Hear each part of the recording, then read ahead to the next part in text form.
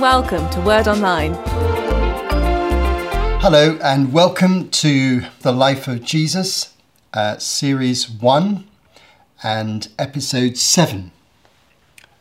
This is the story of the birth of John the Baptist. We're studying in Luke chapter 1. We're going to read shortly from Luke 1 verse 57 through to verse 80. If you've been following this series, you'll know that after 3 introductory episodes where we looked at Luke's explanation of why he wrote, John's big picture view, and then Matthew's and Luke's account of the ancestry of Jesus, after we dealt with those 3, we then settled into Luke's account, where we've been for the last 3 episodes, a continuous narrative that Luke gives us that tells us the story of these 2 remarkable and related children who were being conceived at this time, John the Baptist and his relative Jesus. And so we're now in the 4th and final part of this particular story. And this is when John's birth takes place. But just a quick reminder, so you can be clear, and if you haven't listened to the previous episodes, I hope this will help you to orientate yourself towards the story. Luke sees the birth of John the Baptist and Jesus as 2 parallel stories, and he weaves them together in his narrative. Not only because Mary and Elizabeth, the 2 mothers, were related in the same family, but because the purpose and the destiny of these 2 children, Jesus of Nazareth and John the Baptist, were closely entwined. They were to function together. John the Baptist was to serve Jesus, to prepare the way for him, to be a prophet for him, to prepare the people of Israel to receive him, as we shall see in future episodes. So we started in the temple in Jerusalem when Zechariah, a junior priest there, was in the temple, and he had an angelic visitation from the angel Gabriel telling him that he was going to be a father in his old age for the first time, and that his wife Elizabeth was shortly going to become pregnant. This was a great shock to him, and he temporarily lost his power of speech between that moment and the birth of his child, as he was really not sure whether he could believe what the angel said. The angel then appeared to Mary, a virgin, betrothed or engaged to Joseph. They both lived in Nazareth in Galilee. And we hear the amazing story of how the angel reveals to Mary that she's going to be the mother of Jesus, and it will be literally a virgin birth before she has any sexual relationship with a husband or any other man. And then in the last episode, we see Luke joining these 2 stories together, because Mary's immediate response to hearing this amazing news is to pack up her bags from her hometown of Nazareth and travel some 80 kilometers into the Judean hills further south, where she was going to visit her relative Elizabeth and Elizabeth's husband Zechariah. And in the last episode, we saw the moving and powerful and prophetic encounter that took place as Mary and Elizabeth met. Elizabeth, heavily pregnant with John the Baptist. Mary, having just become pregnant, but not visibly so. And immediately there was a recognition prophetically between them, and a sort of coming together in fellowship and friendship and common purpose between these 2 mothers who knew that their 2 sons were going to be significant to each other and were going to have a great purpose in their lives, a purpose that went way beyond their families. They knew they were going to be sacrificing their sons to a wider life and ministry. They were going to be away from home. And of course, the reality ultimately turned out to be that both were executed by the authorities in days to come. So it was a sacrificial and yet a joyful anticipation that Elizabeth and Mary had. And we ended the last episode with Mary speaking out a wonderful hymn of praise with lots of prophetic content in it, anticipating what God was going to do in the nation of Israel and beyond the nation of Israel through the coming of her son and through the coming of John, who was to become John the Baptist.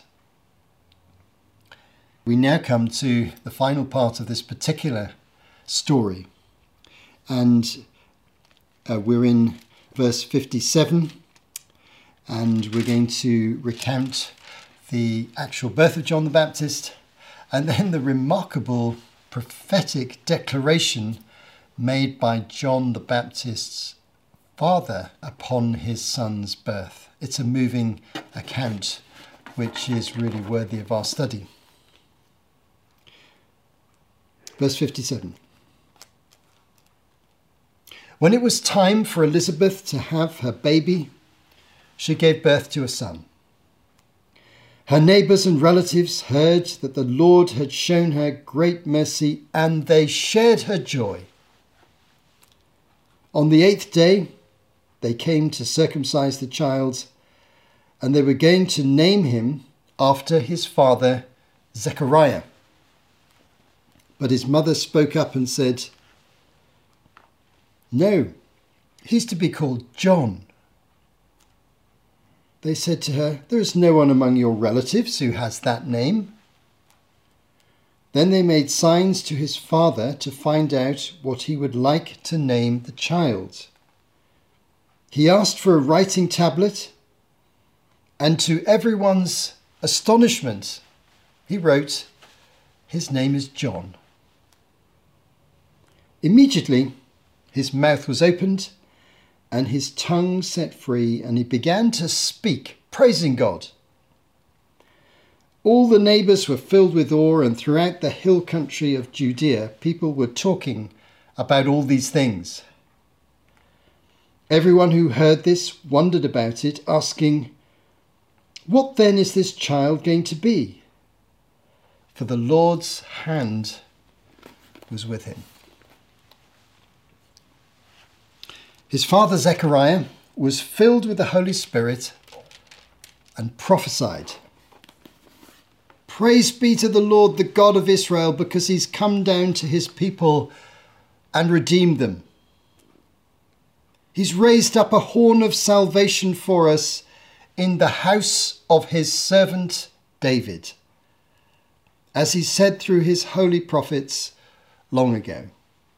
Salvation from our enemies and from the hand of all who hate us, to show mercy to our ancestors and to remember his holy covenant, the oath he swore to our father Abraham, to rescue us from the hand of our enemies and to enable us to serve him without fear, in holiness and righteousness before him all our days.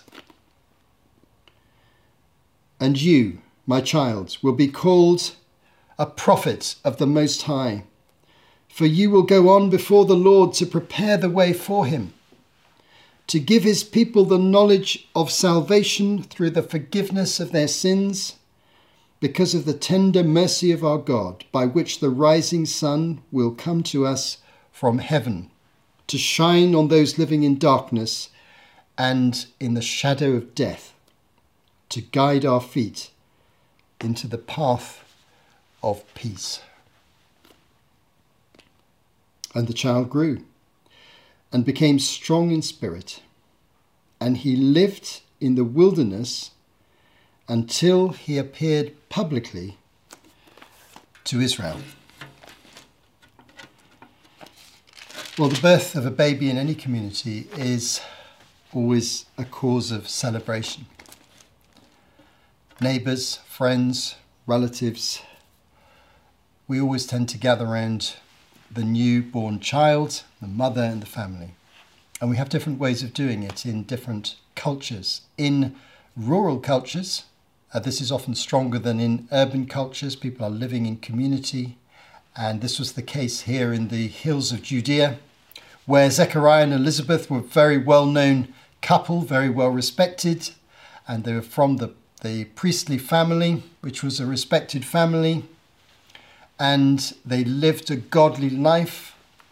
And so the birth of John was very, very exciting for them. And of course, it was a very unexpected event for the community, because people knew, as they do, that they didn't have any children. They wanted to have children. They were past the years of likely childbearing. They were getting old, and people have an intuitive feeling about the pain and suffering and shame that you might feel in this situation, and that's discussed in the community. And some of you may be well aware of these emotions and thoughts and ways of relating in local communities. Well, that's exactly what happened here. And so when Elizabeth became pregnant, that great sense of expectation and excitement amongst her relatives and friends in the community was even greater than it might have been if she'd been 30 years younger and it would have been a more normal circumstance. But because of her advanced years, it was a remarkable circumstance. She would almost certainly have been the oldest mother in the community by a significant margin of years. And people were excited for them. And so as the story unfolds, we come to that key moment with infant children, which is the naming, which was very often done in the Jewish context with male children in relationship to being circumcised, which was the custom of the Jews. And so everyone was expecting the son to be named after the father. This was customary, as it is still in many more traditional cultures of the world today, where children take either as a first name or as a second name the family name or the name of their father, or in the girl's case, maybe some other family name or the name of the mother. So everyone was anticipating that this child would be Zechariah Jr. But no. As they were talking about this and anticipating this reality, Elizabeth declared quite clearly that another name was going to be given to him. That was the name of John. How did she know that? Well, it had been revealed to Zechariah in the temple by the angel that was God's purpose, that he should be called John. And the name John means grace, expressing God's grace and his mercy to the people. So it was a very significant name. And although Zechariah had not been able to speak since that remarkable encounter in the temple with the angel, as we described in a few episodes ago, he had been able to write down messages to his wife and communicate to her very clearly what the name was going to be. And she reiterated that to the people around. He's going to be called John. But of course, there was a tension about this. This seemed a really odd thing socially to the people around. And so they looked to the father. And because he couldn't speak, the only thing he could do to communicate his will, and it was the father's will that was final in that social context in terms of naming a child, he wrote down on a tablet, his name is John. And as he wrote that, not only did it settle the question irrevocably, but it released him from that temporary loss of his speaking ability that had happened as a sign from God of the ambivalence and slight unbelief he'd had when the angel had spoken to him. Suddenly, he was restored completely. His voice, he hadn't suffered any damage to his voice or anything like that. It wasn't a medical condition or an injury. It was just something happening physically because of things that were happening spiritually. Suddenly he could speak. And of course, the community had another thing to be amazed about, because they knew that something had happened to Zechariah in the temple.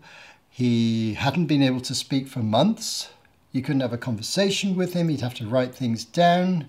It's all a bit awkward socially, but they also knew that Elizabeth was having a baby, and that looked rather miraculous. And Elizabeth would have told some of her friends some of the things that would have happened. Then the baby came, which was wonderful enough in itself. And then suddenly Zechariah speaks again. And as soon as he speaks, he's going to start prophesying.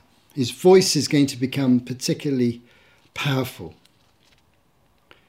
And it's very interesting that it says the people of the hill country of Judea were talking about all these things. It really was a big story in their area. Such an unlikely series of events had taken place. So I hope you get the feeling of the dynamics of the event. It was really quite a remarkable thing. Now, what isn't stated in the story, but is probably true, is that Mary was still with Elizabeth at this time. We don't know for certain when she went back to Nazareth. Remember, she'd been there for 3 months, and she might have just stayed long enough for the baby to be born and then gone back to Nazareth. And we'll pick up her story very shortly in chapter 2, which describes the birth of Jesus.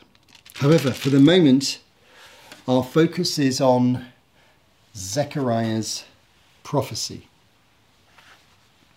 The interesting thing about this prophecy, above all else, is that it refers in several ways to the special agreements that God had made between himself and the Jewish people, known as covenants, made on God's terms by his initiative, binding agreements by which he promised to do certain things and required certain responses. And there's several direct and indirect references to the covenants. For example, verse 69, he's raised up a horn of salvation for us in the house of his servant David. So we mentioned before about the covenant with King David, which I'll come back to in a moment. And then in verse 73, he speaks about the oath he swore to our father Abraham, which I referred to in a previous episode. We'll come back to that in a moment. And in verse 77, he speaks of giving his people the knowledge of salvation through the forgiveness of their sins, which also relates to a particular covenant promised in the prophet Jeremiah. Now, this is a poetic prophecy rather than any systematic teaching, but I think it's fair to say that it refers in passing to God's covenant with King David, God's covenant with Abraham, and also to the covenant promised by Jeremiah, known as the New Covenant. So let's just pause for a moment and try and reflect on this a bit more carefully. You always have to remember when dealing with the New Testament that this is the continuation of a long story. Many chapters have been written in the Old Testament. And it's very characteristic for Christians and those inquiring about the Christian faith to be much more familiar with the New Testament and much more focused on the New Testament than they are on the Old Testament. However, we need to connect the two together in our minds very, very clearly. So let me just say very briefly that in the Old Testament, there are 5 fundamental covenants that God makes that shape the destiny of mankind and point out his pathway to salvation and relationship with him and forgiveness of sins and being part of his family. The first is the covenant made with Noah, which we see back in Genesis after the great flood. This is not a covenant made with the Jewish people who weren't formally in existence at that point. But if you look at the end of chapter 8 and the early part of chapter 9 of the book of Genesis, you'll see that God promises to all mankind the stability of the natural environment, that he wouldn't judge the world again by a universal flood. So he's basically saying there's going to be a time of stability and grace and opportunity for mankind for huge periods of time ahead, unspecified. Then comes the second covenant, which I mentioned in the last episode, the covenant with Abraham, which forms the Jewish people. This is described in Genesis chapter 12 onwards, and it appears in stages through the subsequent chapters, where we see, to summarize very briefly and simply, that God promises to Abraham a name, a nation, and a blessing. 3 different things: a name, a nation, and a blessing. He says that he'll give him a name. In other words, his family name will continue. In other words, he'll have a son and children. At that time, Abraham didn't have children, and subsequently his wife was childless for a long period of time. But then a promised son, Isaac, was born in their very advanced years. God gave him a family, but he also a name. He also going to give him a nation. That's a national people in a national land. That's the land of Israel. So the Jewish people in the land of Israel is a covenant promise that God gave to Abraham.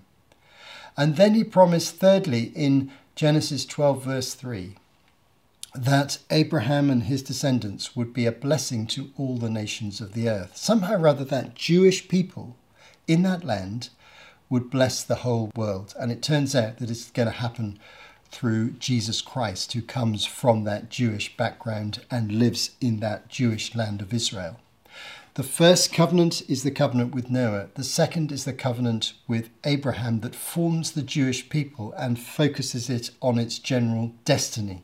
The third covenant is the covenant that God made with Moses in the time when the Jewish people are coming out from slavery in Egypt and they're just about to enter the promised land of Israel. This is a covenant of law and regulation and worship, which sets the structure for Jewish national life. Then comes the covenant with King David, and summarized in the verse in 2 Samuel chapter 7 and verse 16, where God says that the monarchy that follows David will be an eternal monarchy. In other words, there will be a biological successor to David who will form a divine monarchy or kingship, the kingdom of God on earth. And we find out, as we discussed in the last episode, that Jesus is related biologically to David and will fulfill that role as being his agent of the kingdom of God coming in the world. And then finally, there is what we might call the new covenant, spoken of course, very clearly by Jesus later on, but it's prophesied in the Old Testament in Jeremiah chapter 31, verses 31 to 34. I'll just read this very briefly. The days are coming, declares the Lord, when I'll make a new covenant with the people of Israel and with the people of Judah. It will not be like the covenant I made with their ancestors when I took them by the hand to lead them out of Egypt, because they broke my covenant, though I was a husband to them. That's a reference to the covenant with Moses, the Mosaic covenant. This is the covenant I will make with the people of Israel after that time, declares the Lord. I'll put my law in their minds and write it on their hearts. I'll be their God and they will be my people. No longer will they teach their neighbour or say to one another, know the Lord, because they'll all know me, from the least of them to the greatest. For I will forgive their wickedness and remember their sins no more.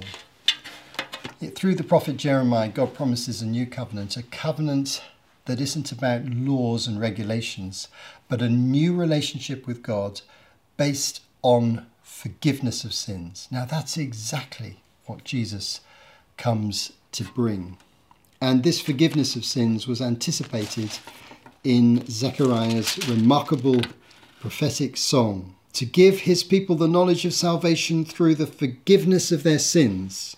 Chapter 1, verse 77. Now, Zechariah goes on to prophesy very particularly about John's own work, his son John, who we know as John the Baptist.